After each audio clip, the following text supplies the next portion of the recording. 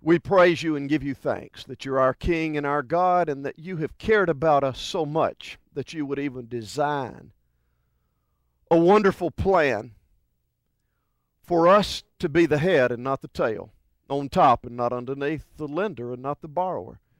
We thank you, Father, that you have cared so very much for us, that you have designed a program that we can live in the very economy of God that is not moved by the economies of this world. Father, we thank you for the economy that is guaranteed by your word, that you've given us the precious privilege of operating in such a holy covenant. And I pray tonight, Father, for those who will hear my voice, that what you have revealed to me by your precious Holy Spirit in accordance with your mighty word, that you, O God, would give revelation that you have given to me, that you would give it through me today as your servant. I ask you that the Holy Spirit would grant utterance, that there might be an incredible spirit of boldness by the power of the Holy Spirit in accordance with the Word of God, that lives would be transformed, that hunger would be developed. And Father, we know that your Word says if we'll hunger and thirst after you and your righteousness, we will be filled. And I pray, God, tonight for mighty breakthroughs and victories for those who are confused and frustrated and ready to give up, that there might be a mighty word of deliverance here tonight, a mighty word of power and victory. In Jesus' name, amen. Well, I want to go into something tonight that I approach with humility. The Lord has spoken to my heart in a deeper way than I've ever received in this matter, and I've been studying in this particular realm for, I'm talking about specifically on the subject of biblical economics for 10 years almost consistently. But the Lord is granting me a deeper revelation of the whole picture here, and how what he wants to do in our finances is really not an issue that is out from under really the heart of God. In fact, what he wants to do in the finances of his people is totally wrapped up in his heart. It is not isolated. I want to talk to you tonight about specific number one. I've been very general for the last 5 hours of teaching, and tonight I want to get into what I call a door. We've been talking about the blessing and favor of God, and I want to tell you tonight about a door that operates in the kingdom of God, that if you choose by faith out of love for God to open that door, it is a door through which the blessing and favor of God will come into your life, specifically your finances, in a mighty way. I am speaking to you about a door. A specific door that operates in the economy of God, that opens the door to the blessing that God has already designed, that God has already provided, and that he has now given us the opportunity to cooperate with him in covenant, by which we can enjoy living under an open heaven. And by that, I mean, to live under an open heaven means that all the channels that you have are open to receive everything God wants to give you. That's what it means to live under an open heaven. That every one of your channels are open to receive everything God wants to do for you and give to you. There are two things that always reveal where we are. Two things reveal the heart of God. Two things reveal the heart of man. That is your mouth and your resources, your money. Matthew 12:34 and 35, Jesus is teaching here, and he says, out of the abundance of your heart, your mouth will speak. Whatever you consistently talk most about is going to lead to your heart. Jesus also said in Matthew 6:21 and Luke 12:34 that where your treasure is, talking about material and financial, where your treasure is, there will your heart be also. Let me put it in old coaches talk as plainly as I can put it. What you consistently talk about will lead a trail to your heart. It will reveal your heart every time.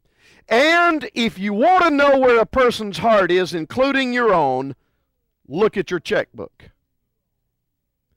Your mouth and your money will reveal where your heart is every time. Every time. Now, having said that that is a trail into our heart, and boy, that's rather convicting in and of itself, let's get a specific definition of what we're talking about tonight, as I've entitled this tithing, living under an open heaven. A tithe, basically and generally, is 1/10. It is a portion called 1/10 of what a person receives. It is 1/10 of what a person receives. Now, all throughout religion and tradition, there is mentioned to us in Holy Scripture that there is one who is called a devourer. Jesus even spoke of Satan like this. He said he comes to steal, kill, and destroy. He is a devourer by nature. He wasn't always walking in that office. In fact, somehow, hopefully tonight before this is over, I will tell you why Satan, what motivates Satan, which basically you may have never understood this, but Satan is, one of the motivations of Satan's heart is the love of money. One reason why Satan comes to steal is because when he was created as a beautiful angel named Lucifer, the Bible says in Ezekiel 28, he was covered with gold, with diamonds, with rubies and sapphires, precious stones. That was just his covering. He was an anointed cherub, an angel who helped protect and cover the throne of God. And yet the Bible says, by his own choices, his heart was lifted up and he led a rebellion to overthrow the throne of God. He lost his position as that beautiful gold, diamond, sapphire, precious jeweled angel. He lost that position, and he was cast out of that position in heaven. But now, as he is on earth, part of what I find very interesting is his plan is he steals. He wants to get back that which God stripped him of in heaven. He no longer is a bearer of riches. He loves money and he desires, and through greed, he tries to steal.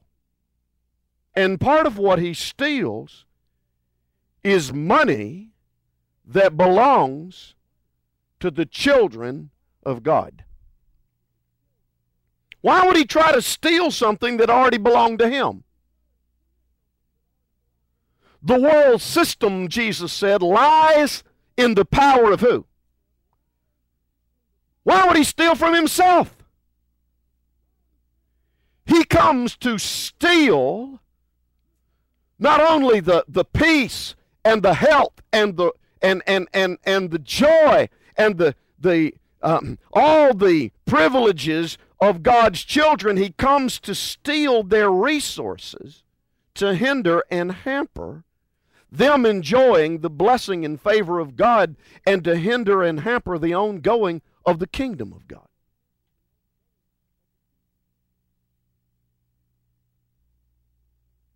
You see that? And that's bound up in his nature. So, part of the devourer, Satan's deception, is that tithing is only for a religious elite who somehow have made it and they can now afford it. Part of his deception is, and many of us who were brought up under strict guidelines in which we were hammered with the obligation of tithing, always given the command to tithe, but never shown the promise involved in tithing, which I went through in great detail last week. Many of us who grew up thinking that tithing was simply an obligation, the devil has deceived us into believing that it's all obligation, and he has denied us the opportunity to see from the Word of God that tithing is a wonderful opportunity to express love and faith in God and to receive through the open door of the kingdom of God mighty blessing. He has done everything he can do to keep us from recognizing the opportunity there. He has tried to deceive us into believing that a tithe is just a payment that you make. I mean, you go to the movie, you make a payment. You live in a house, you make a payment. All right, you go to church, you receive ministry, you make a payment. And the devil has deceived people into believing that, and God sees it as an opportunity to invest in his economy, which eventually, do you know the reason God has an economy? You don't think for 1 minute he has an economy because he needs the money, do you? Well, if God has an economy, who do you think are the recipients of that economy? Him? He doesn't need it. He owns it all. His children. But you see, the devil has deceived us into believing those kind of things. And another thing he's deceived us into believing is a very dangerous idea, and that is, it doesn't matter what you give. It doesn't matter. God accepts all gifts.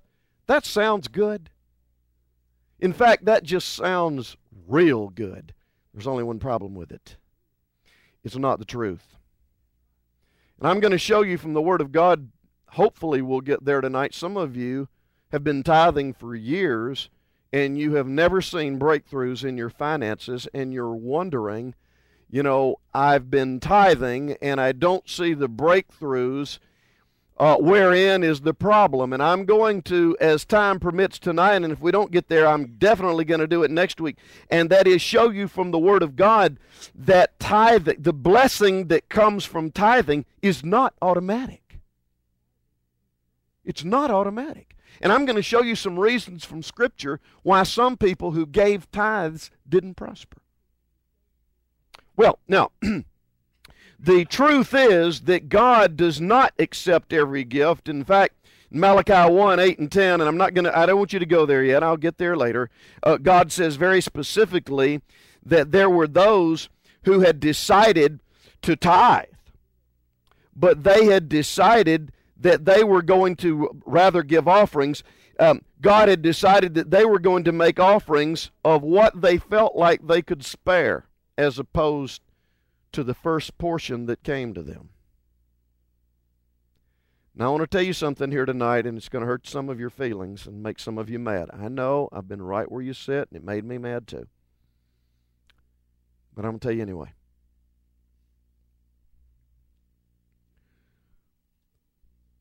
One reason why many of you are in the financial situation that you are in is because you have decided to give God what you think you can afford. In other words, what you're really saying to God is, I am going to offer you that which I think I can do without. And I want to tell you something in love here tonight, as someone who suffered greatly not knowing the truth. I want to tell you something in love. God will not accept that offering. If your attitude before the Lord is, I will give you what I think I can do without, God is not interested, and He will not accept that offering. I know that's a hard word. And I'm trembling on the inside. That's a hard word. God won't accept your offering if you've just cast it casually there because you think that's what you think you can do without. Malachi 1, 8 and 10 is very specific. It talks about people who brought in the Old Testament animals for sacrifice for use in the kingdom of God. And they decided that God wouldn't matter. God wouldn't mind if they took the worst part of their flock and gave it to God. After all, why would He care? We'll keep the best part for ourselves, either to eat or to sell. Let's give God what we think we can afford, what is least valuable to us. And here's what the Lord said in verse 10 of Malachi 1:10. God says, I will not accept it.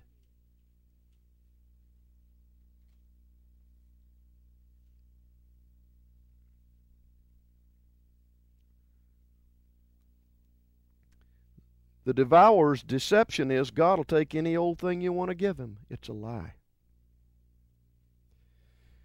Tithing is first and foremost an act of worship which springs from love and faith.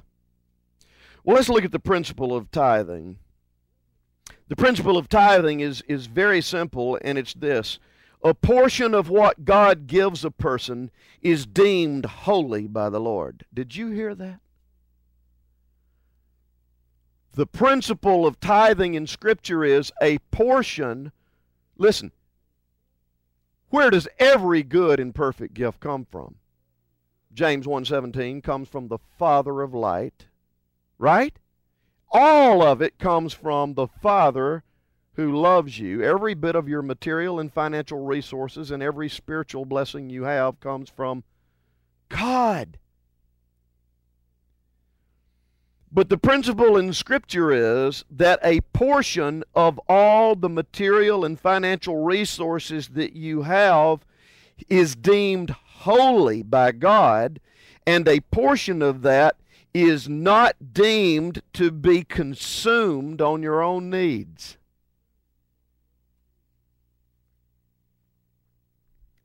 You say, now, brother, where in the world? Well, listen, folks.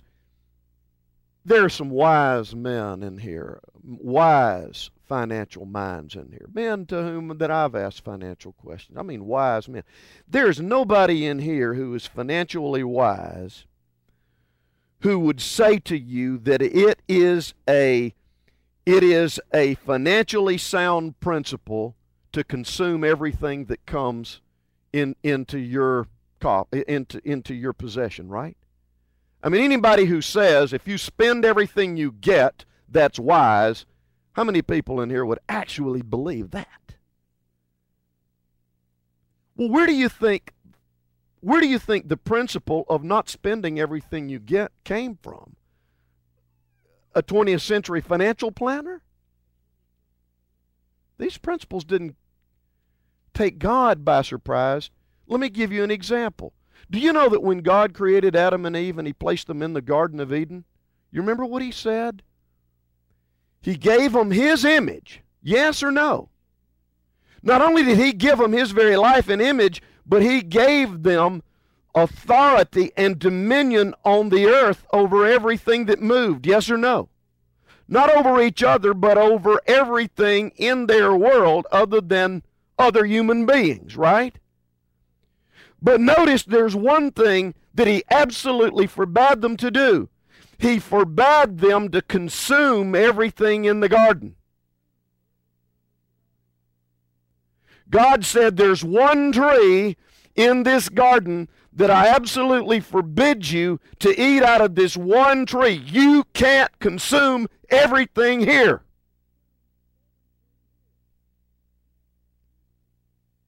If you do, the day you do it, you'll die. I want to share something with you, and I hope that you can understand that. Listen to me, folks. Part of the principle of walking in dominion is the principle of submission. You cannot walk in dominion, even in the realm of your finances, if you refuse to walk in submission. When Adam and Eve refused to walk in submission, they lost the very gift that God had given them, namely dominion. Do you see that? When you refuse to walk in submission to the giver, you will walk under dominion to the very thing he's given you. Let me put this in the realm of the financial. If you refuse to walk in submission to the Lord and his principles of economy, the very gift that God desires to give you will, in this case, finances and money, it will be the very thing that will hold you in dominion.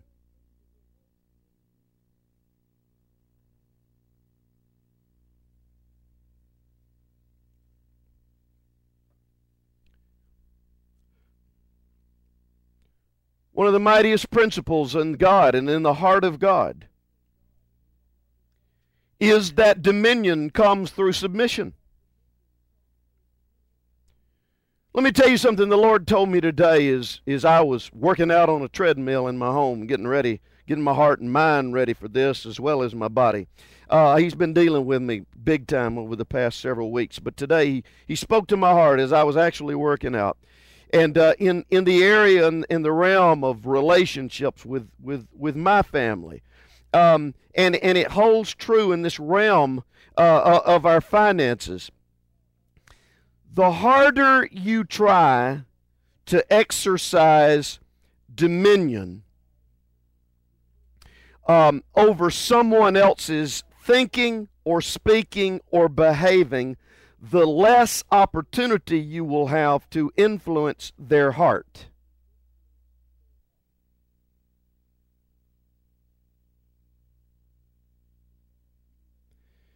The more you and I aspire to usurp control and dominion over our own finances, that we are going to do it our way, ruling out God. After all, he doesn't really care. That's not an issue to him anyway.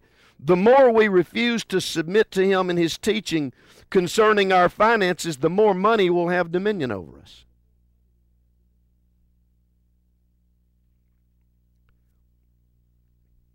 Now, by the way, where do you think this lie came that came to Adam in the garden? You remember who told Adam and Eve the lie? Well, who'd he used to be? Lucifer. And where did he used to live? In heaven. And why did he get kicked out? Because he refused to submit. He was given a wonderful gift, the anointing cherub who covers and guards the throne of God. He was given wonderful resources. His very clothing as an angelic being was gold and diamonds and precious stones.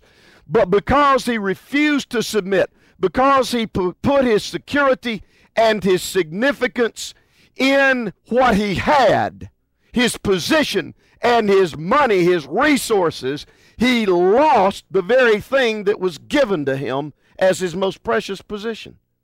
So what do you think he then did? As he was cast to the earth from heaven, he shows up there in the Garden of Eden, and he convinces Adam and Eve that this is really something. You have dominion. God told you you could have dominion. But what I want to tell you is this: you don't have to submit to him. You can consume everything. You can even have that tree of the knowledge of good and evil. You don't have to submit to him. But when they bought into that lie that they could consume it all and not have to submit to anybody, they lost the very thing that God gave them: dominion and position in the garden. Do you see that?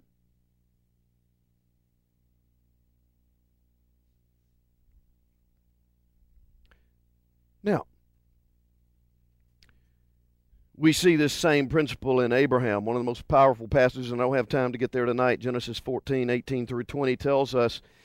Now listen, there are those who believe that tithing is strictly an Old Testament practice. And I am showing you principles from Scripture that will disprove that which I mistakenly believed, and it'd like to kill me, if you want to be honest. I learned it in seminary, and I wish I'd have never learned it. How many of you know everything you hear is not true? How many know that all of us in the body of Christ have good intentions most of the time, but sometimes we just say the wrong thing? You better listen to the Spirit of God. Now, you know that Abraham was hundreds and hundreds of years before the law ever came? Hundreds of years before Moses and the law that came through Moses was ever delivered to the covenant children. God entered into covenant with Abraham. After all, I've spent 3 hours of teaching with you on that. Do you know what Abraham did? The Word says there in the passage that I've quoted for you in Genesis 14 that on a particular occasion that's wonderful. There came a priest of God named Melchizedek into Abraham's life, and he pronounced great blessing on Abraham because of the promises God had given him. And Abraham did an amazing thing. Abraham turned around, the Bible says, and gave him 1/10 of everything that had just come into his possession. Hundreds of years before the law, the Old Testament law that had to do with tithing, came into existence. I'm telling you, ladies and gentlemen, the principle is in the heart of God. It is not an Old versus New Testament. It is in the heart of God. Abraham, his grandson Isaac, the Bible says there in Genesis 28, verse 22, that Isaac made a declaration before the Lord, and he says, from this time on, 1/10 of everything that comes to me, I will give to you, Lord. Hundreds of years before the Mosaic Law. And of course, when God did deliver the Mosaic Law, and the law was never designed to make anybody perfect, it was a tutor to lead us to the more perfect view of the Bible says in Galatians 3 that it was our tutor to bring us to Christ. But here's what the Lord said to Moses in Leviticus chapter 27 in verse 30 and verse 34. God said this to Moses, the tithe is holy unto the Lord. The tithe is holy unto the Lord. Does everybody know what the word holy means? If something is holy unto the Lord, what does the word holy mean? It means it is not to be used for a common purpose, right? If it's holy, it's not common. Yes or no? And if it is holy and set apart unto the Lord, then it is set aside for the purposes of God. Yes or no? The Word of God says the tithe is holy unto the Lord. You know what one of the greatest mistakes of my life ever was? Because in ignorance I believed the wrong thing. Listen, let me tell you something. If you believe the wrong thing, it can kill you. You can be sincere and a wonderful person, but if you believe the wrong thing, you can still get seriously killed. I mean, I can believe a gun's not loaded and pull the trigger, and if there's a bullet in there, I get seriously killed. I was sincere, and I didn't think there was anything wrong with it. But you see what I'm saying? What I'm trying to tell you is the Bible says the tithe is holy. It belongs to the Lord. Now listen to me, ladies and gentlemen. One reason why there's such great devastation in the realm of the finances in the body of Jesus Christ today is we are paying our house payment, buying groceries, paying utility bills, buying clothes, and spending money on vacation and other things. We are using money that is holy unto the Lord to consume on ourselves. And that's the reason there's a curse on our finances. Now, I ain't no easy way to say that. That is the truth. And is the reason there's such paralysis in the body of Christ today. There's a curse on our finances. And as individual members of the body of Christ, do you not think that that affects the corporate body of Christ? Let me tell you something. There are several elders of the church in here this evening.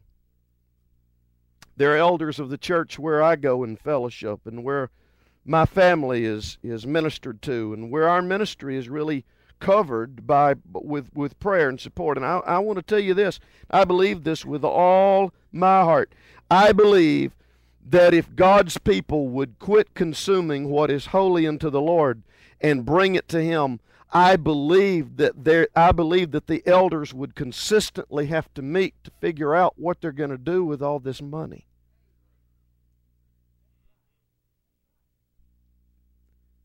You know, I'm going to say that one more time.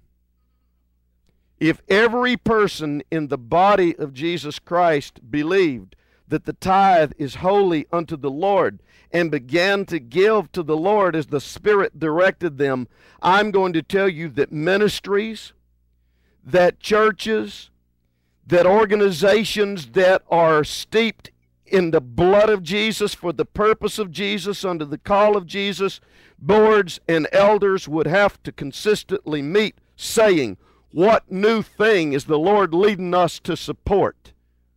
We've got more money than we need. How can we better fulfill the call of Jesus through our church?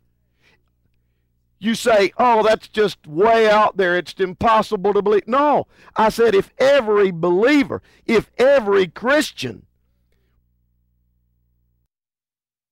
holy and start tithing. I ain't even talking about offerings and sowing seed.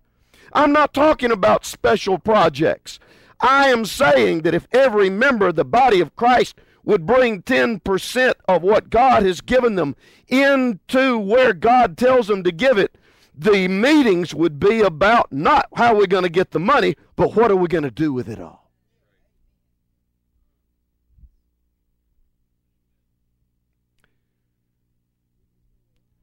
People say, well, I don't know, Steve, about this Old Testament thing. Let me ask you something. You ever thought about Matthew 5:17? Here's what Jesus said. I didn't come to destroy the law. I came to fulfill it. And I want you to know that Jesus didn't destroy even the law that had to do with tithing. Although, understand this, ladies and gentlemen, tithing is a lot deeper and a lot stronger than a law. Tithing is a principle that operates in the heart of God. It has not been replaced. And I want to ask you something. Have you ever thought about the fact, if Jesus perfectly fulfilled the law, did he according to Scripture? Well, if Jesus perfectly fulfilled the law and he didn't tithe, what would that make him?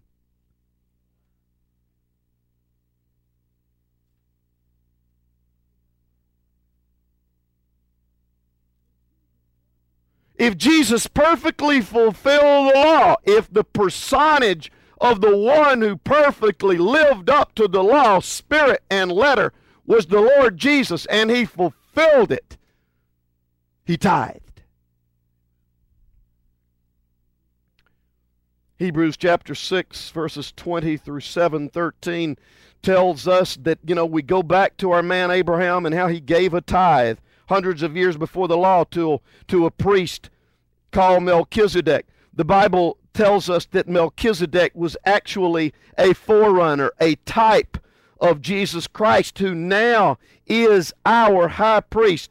And one of the most powerful passages in that section of Scripture tells us that although earthly priests in the time of the writing of Hebrews received in Jewish law, they received tithes. Now our high priest, the Lord Jesus Christ, now our high priest, who is who? Jesus Christ himself, our high priest, actually receives the tithe. Hallelujah. When you give that which is holy back to the Lord, the Bible says that Jesus, your high priest, is the one to whom you give it. Hallelujah. When you release it as and where the Holy Spirit leads you to do so, it may go through a vehicle that looks like this church or this church or this church or this or that or whatever.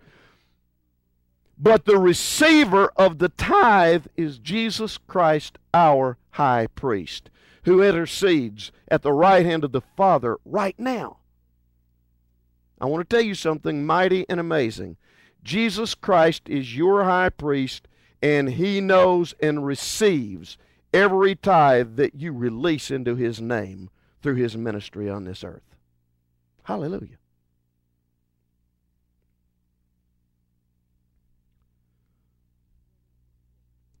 Well, there's the principle of tithing. It's all the way through Scripture.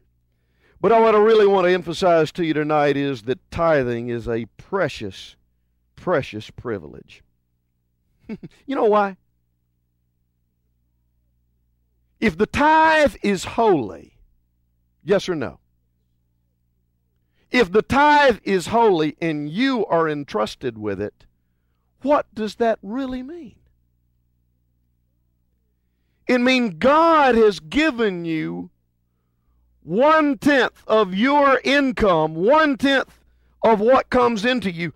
God has given, He has entrusted that to you.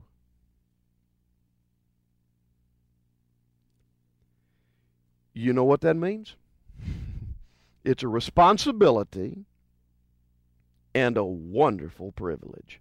You know, how many of you have children? Let me ask you a question. Are they a responsibility? But they're also a wonderful privilege. Tithing is something holy. You're trusted with something that is holy, that belongs only to God, that 1/10. Tithing in the right spirit of faith and obedience invites the Lord of the universe. What are His resources? Psalm 24, 1 and 2 says, "The earth is the Lord's and the fullness thereof." Think about it, ladies and gentlemen. Yes, you have the responsibility to release what is holy back to the Lord, but think about the privilege you get.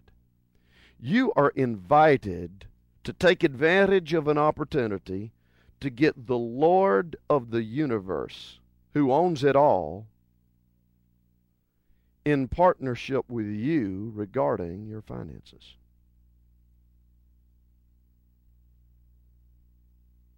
You ain't hearing me tonight.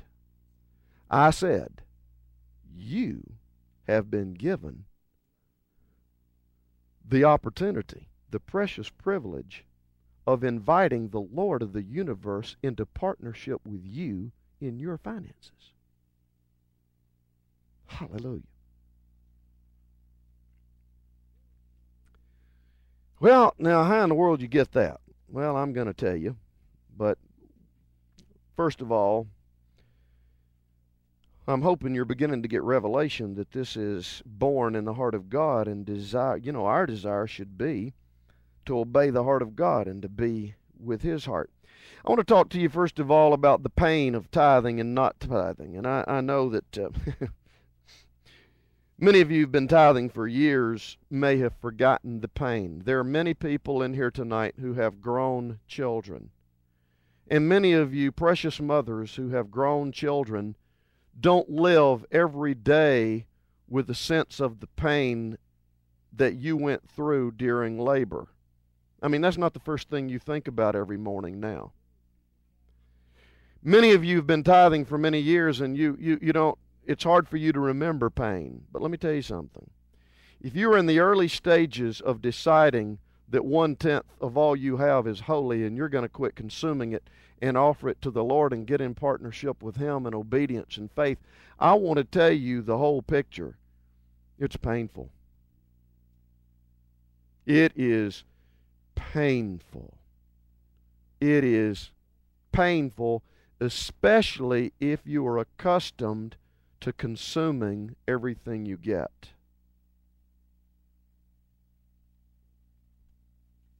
Very painful.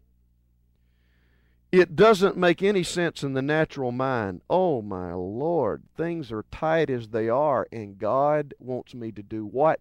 He wants me to take 1/10 off the top before I even pay Uncle Sam. And God wants me to give 1/10 out of everything that comes to me back to Him before I ever pay taxes or mortgages or food or cars or anything else. Yes, that's painful. So don't think that because you're experiencing some pain that it means that it's not right. You can't trust your feelings on this. You have to trust the Word of God. But I want to tell you, just like childbirth, if you will go through the early stages of pain, God will birth you into a lifestyle that is miraculous. Getting birthed into the economy of God is painful to begin with, but it is a miraculous way to live. God will go, He goes on record as saying He will make certain that you are cared for. Now, I've listed here the birth pains of a miraculous lifestyle. You're entering into a new economy. It's new and different. And when you first begin to learn how the economy of God works in the kingdom of God, remember Matthew 6:33, seek first God's way of doing things, and things will be added to you. Seek first God's way of doing things, and things will be added to you. There's going to be some rethinking you're going to have to do. But I want to tell you by experience, if you decide not to tithe, listen to me carefully. This is not a threat. I'm just telling you the truth. If you decide to consume that which is holy, that belongs to the Lord, you will put your finances in perpetual subjection to the devourer, who will have an open door to introduce into your finances the curse of the law. I know a lot of these are new terms for you. Let me tell you something. If you don't know what I mean, don't even go there. If you refuse to tithe, God will still love you. You can still be saved. You'll still go to heaven. He'll still be merciful and gracious to you. He will still hear and answer your prayers. But if you don't tithe in obedience and faith, all I'm saying to you is you will walk in your finances will be perpetually susceptible to the attacks of the devourer, not protected and guaranteed by the Word of God. Now let me tell you why a lot of Christians today are so nervous about their finances. A lot of Christians today are worried and upset and nervous about their finances because since they are not tithing and they're not operating under the promise of God that we're going to see in a minute that accompanies tithing, they have to worry and be upset and be all uptight about their finances because nobody else is protecting their finances. They have no supernatural protection from the devourer. Did you hear what I said? If you decide not to walk in God's economic plan, He will still love you. He will still save you. He will still take you to heaven. He will still be merciful and gracious to you. But He will not guarantee your finances. And that means you better stay up and worry and plan and try your best to hold on to what you've got because the devourer has all kinds of schemes that you hadn't even thought about yet to steal, kill, and destroy from you.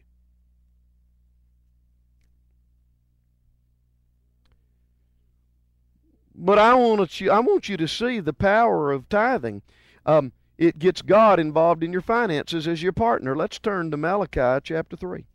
How'd you like to have a partner in finance that would guarantee the protection of everything you invested and has never lost a nickel?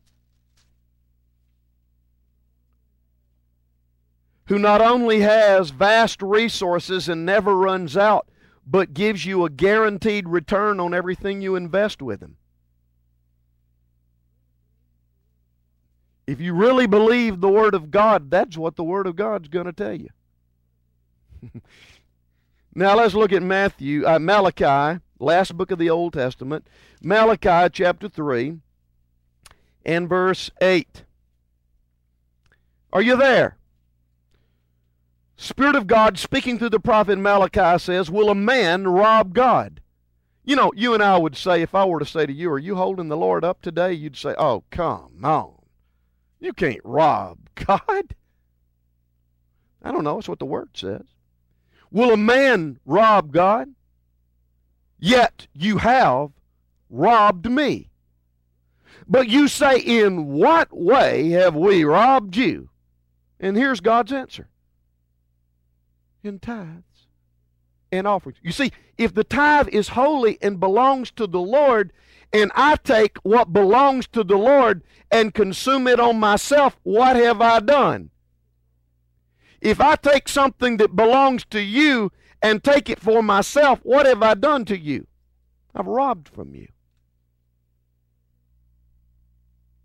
That's what God's saying here. See, these people were going through great financial crisis. Great financial crisis. The devourer had come against them big time. And they couldn't understand why. Where's God? Why don't you do something? Well, he's telling them why. Verse 9. You thought I was just overstating it a minute ago when I said if you don't tithe, you're going to be susceptible to the curse of the violated law, didn't you? Look what God said. You've robbed me of tithes and offerings, and therefore you're cursed with a curse. For you've robbed me, even this whole nation of you. And then he says, even though you've robbed me, even though the curse is on you, even though you're getting eaten alive, I want to show you how to get out of it. I want to show you what I'm willing to do for you. It's not too late. Bring how much? How much? All the tithes. All the tithes. All the tithes. Not what you got left after you pay the government. My Lord, people. God's more important than the government. The government's not going to sustain you. God is. That's good preaching. Bring all of it into the storehouse. We're going to get into the storehouse in my house later on, so don't worry about it right now. In other words, just think about it like, bring it to me. Bring it. Listen, here's what God's saying to these people in that time. Bring it where I've designated it to be brought. That there may, here's why. So that there may be food in my house. My house, what was going on at my house? Well, my house was where there was worship. My house was where where people who had devoted their lives to ministering the Word of God and leading people in worship were. My house is where the poor and the fatherless were taken care of, benevolence. My house was where I operate my kingdom. You bring it to me. And if you'll do that, verse 10, are you ready? Here's why you need to get God involved in your finances as your partner. Number one, you have one opportunity to put God to the test. Look at the verse there in verse 10. Over and over again in Scripture, God's Word says, do not put the Lord your God to the test. Do not put the Lord your God to the test. One time, God says, go ahead and put me to the test. It has to do with your finances. Put me to the test in this, says the Lord of hosts. Host, the Lord of hosts, was a term when God gathered warring angels around him and went to war on somebody's behalf. Hallelujah. I don't know about you, but I need God to go to war on my behalf in a world where there's someone who comes to steal, kill, and destroy.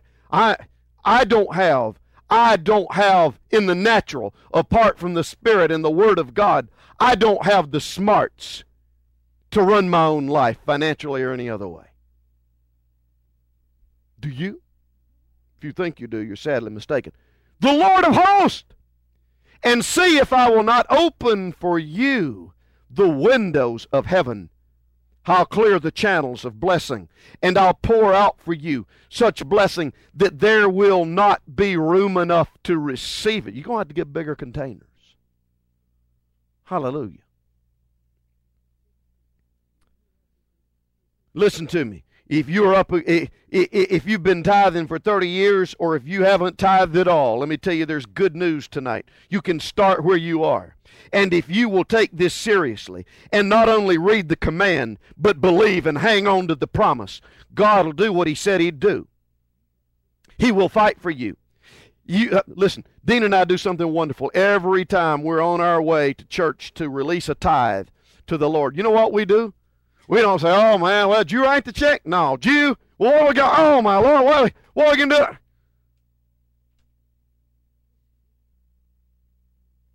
What a disrespectful, unholy, and non-worshipful way to give to the Lord of heaven. Well, you got the check back? No, I don't. Listen, brother, when you get ready to release the tithe, that ought to be one of the most holy things you have ever done, and you ought to do it with great joy and expectation. And here's what we do. You do what you want to. You may think we're crazy, but I want to tell you, we lived on both sides of this.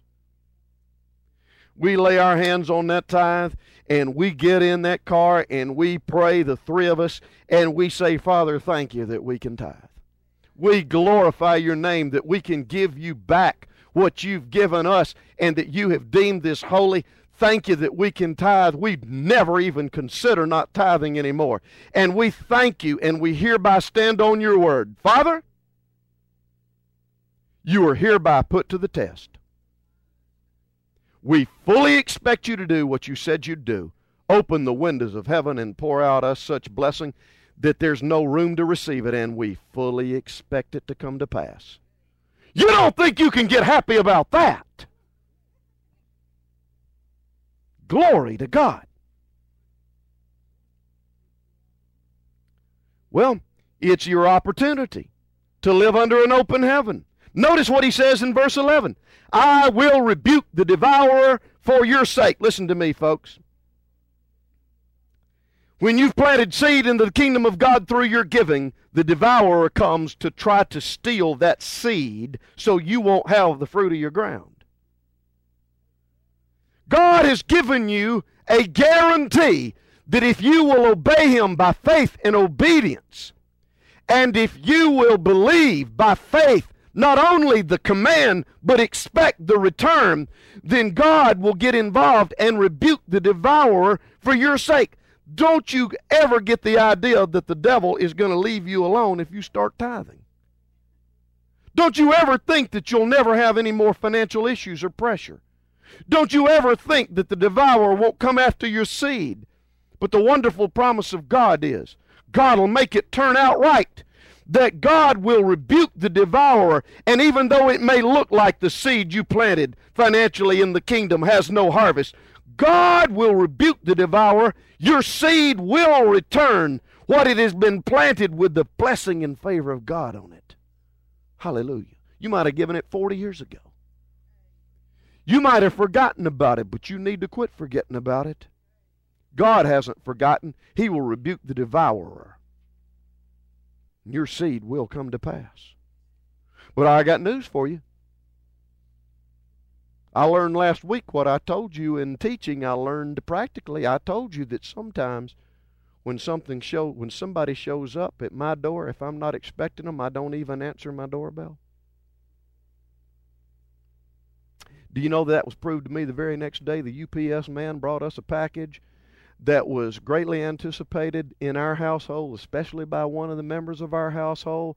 And that man came and he delivered the package, and nobody, my wife was in the shower and I was downstairs in the basement. Nobody heard the doorbell ring or the door knock because nobody was expecting the man, and he left with the package in the truck.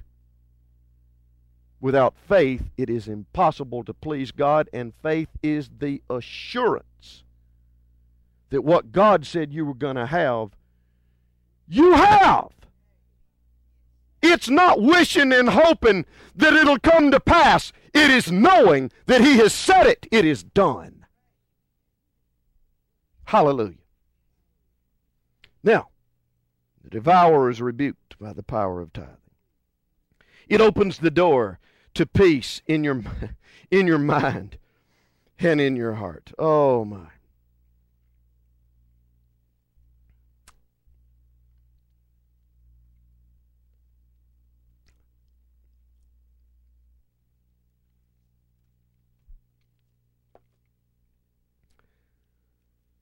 I'm going to have to come back next week. There's so much more that I couldn't begin to finish this tonight, and this is a good stopping place. Let me just say this to you.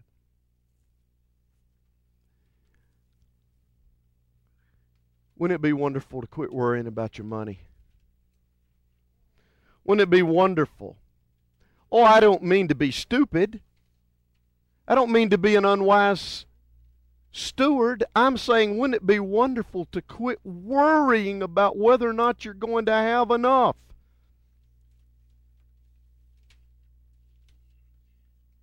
Let me ask you something. How many of you people in here tonight can honestly say you are worried about having way too much? No. Listen. Here is what the wonderful promise of tithing is this. That when you do your part, God has already given you a promise of what He's going to do. So you don't have to...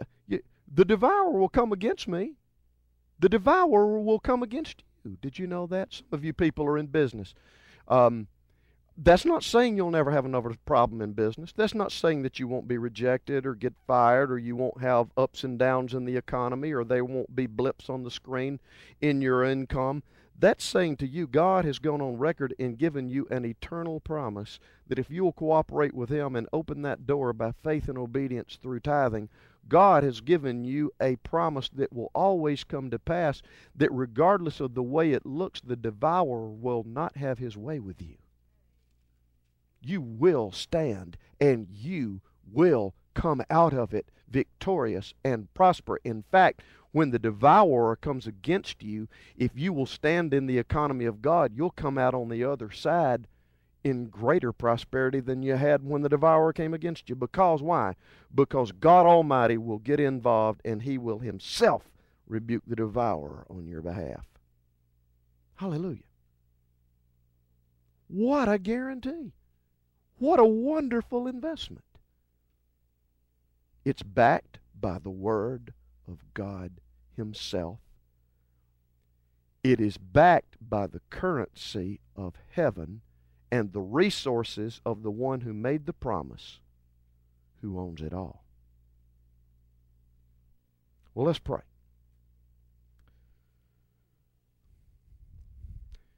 I pray tonight that if you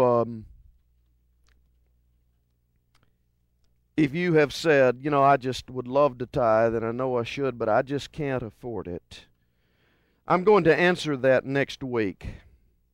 But I do want to just mention this. You can't afford not to. If you'll put God first, He'll make sure that everything will turn out all right. His financial plan is guaranteed by His Word. And you know what He says to you?